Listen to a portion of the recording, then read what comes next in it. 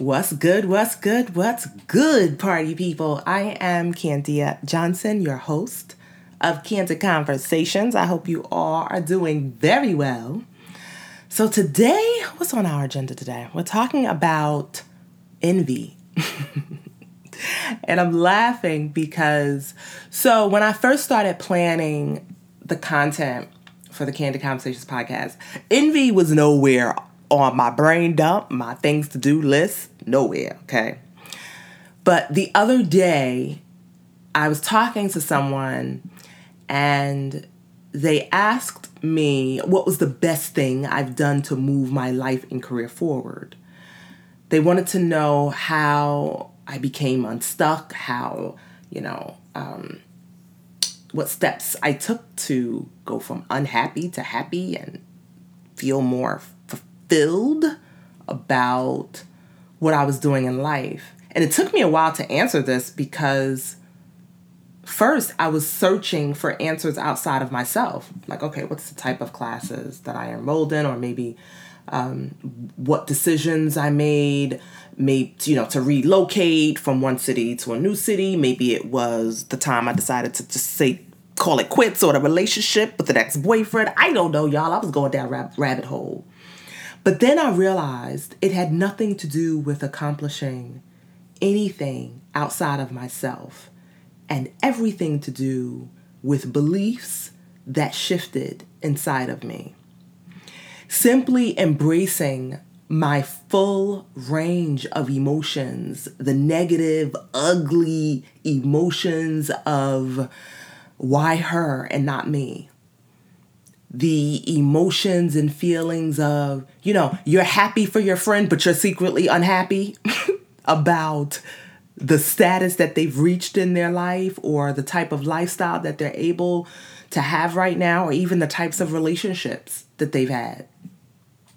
Learning to embrace the unacceptable, taboo emotions, the so-called you shouldn't feel that way emotions, the bad and shameful emotions like envy. Learning to embrace those types of emotions are the best thing I could have done. Once I embraced the fact that envy, like happiness, joy, gratitude, is a natural part of the human experience. Once I embraced those things, life opened up to me in a whole new way. You see, we spend so much time selling this happiness drug without realizing that embracing the sadness and shame and envy and guilt is the price you often pay to reach a level of happiness. And also, happiness is fleeting, right? For me, at least for me it is. But happiness for me is being able to embrace all parts of yourself, the good, the bad, and the ugly, the imperfect of it all.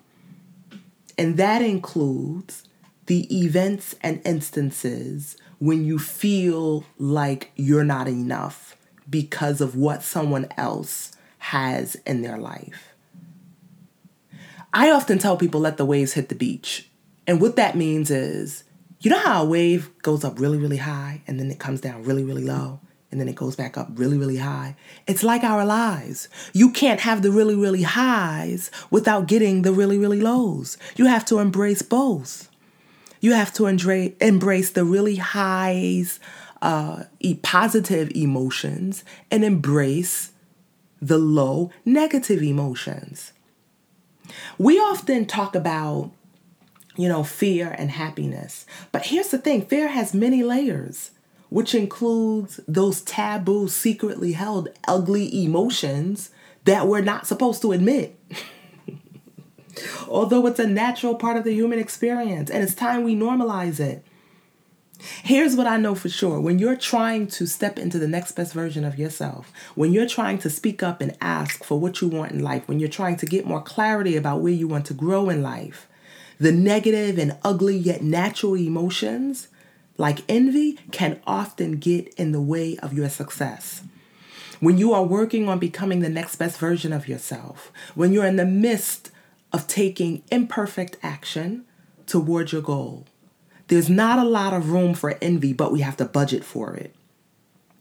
You have to budget for the good and the bad negative emotions, because ultimately, what I've learned is that all emotions drive action.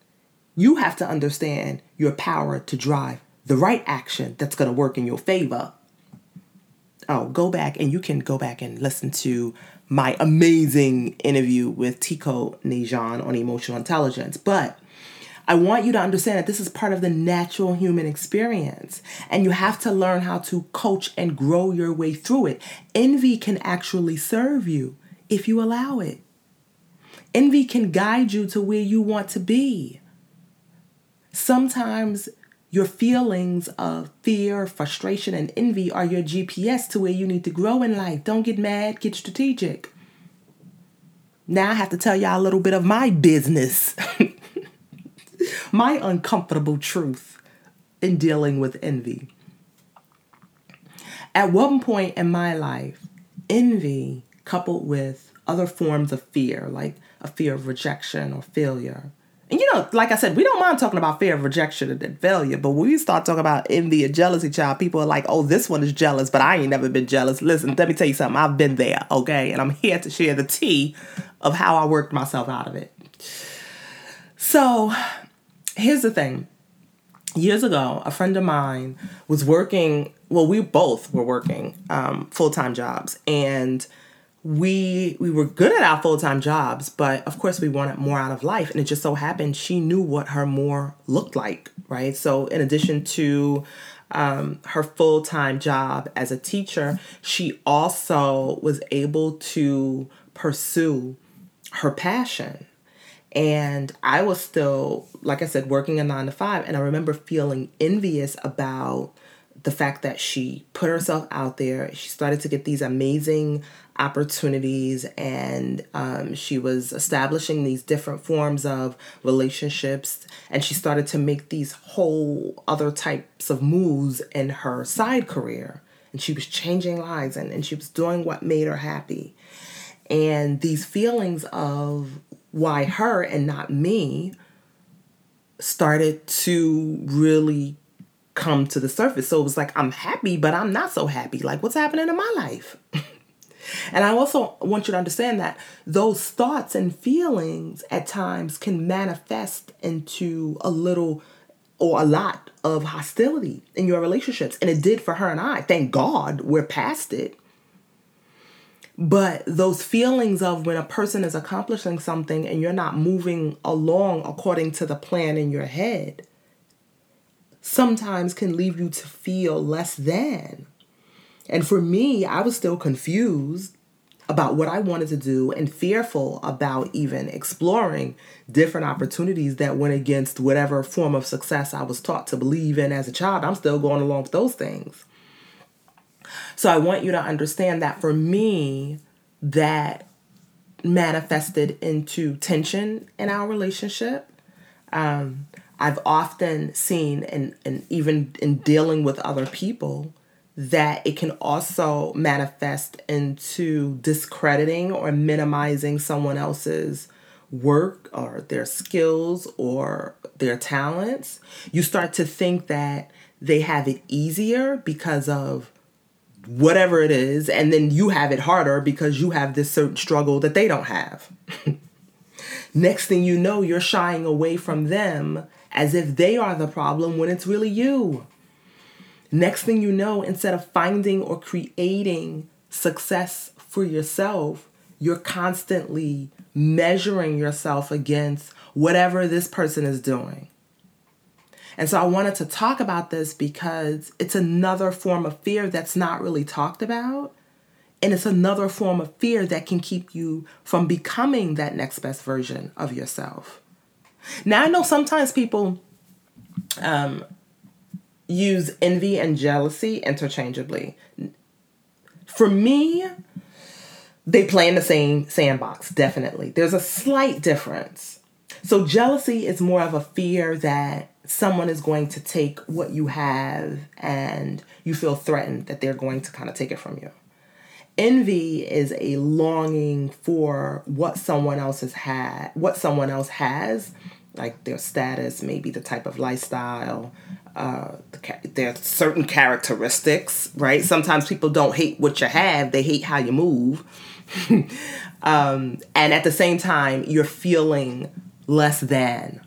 So the difference in a nutshell is jealousy is more, I'm afraid you're going to take an opportunity from me. You're going to take something from me, like my man or something like that. Now, Candy ain't never been afraid of you taking a man. If he want to go, he can go. Anywho, that's another podcast. Y'all know how I do on Cancer Conversations. If you don't know how I do, this is how I get it done. Back on track, Candia. So for me, the number one way I began to overcome these feelings of envy is by being of service. So thank God at the same time that I was going through the emotions of just feeling like I lost my way. My alma mater, shout out to Delaware State University, shout out to my Hornets, my professor, shout out to Dr. Taylor, she reached out to me to speak at the school. And she wanted me to speak to, I think they were incoming freshmen, but also seniors. And she wanted me to speak to them about how to prepare to work in the real world and the importance of networking and all those things. And I remember feeling like I would love to do this, but I don't want to do it because I actually hate my job right now. And a friend of mine said, Candia, then just keep it real with them. Like, explain to them some of the mistakes that you made and just keep it real like you always do. And so I said, okay, cool. So I went to speak, and it was an opportunity that probably changed the direction of my life. And I don't even think, I don't think I've ever talked to Dr. Taylor about this, so she's probably listening like, girl, what? But it really changed the direction of my life because, number one, I met the most amazing students who are still in my life today. Now it's probably, 8 years later or 10 years later? 8 years later, maybe? I don't know. But the feeling I experienced from sharing my journey and talking about my struggles with fitting in and doing things according to please my parents, and now realizing that I'm going to kind of live my own truth, and I'm trying to seek, my own truth and create a new path for myself.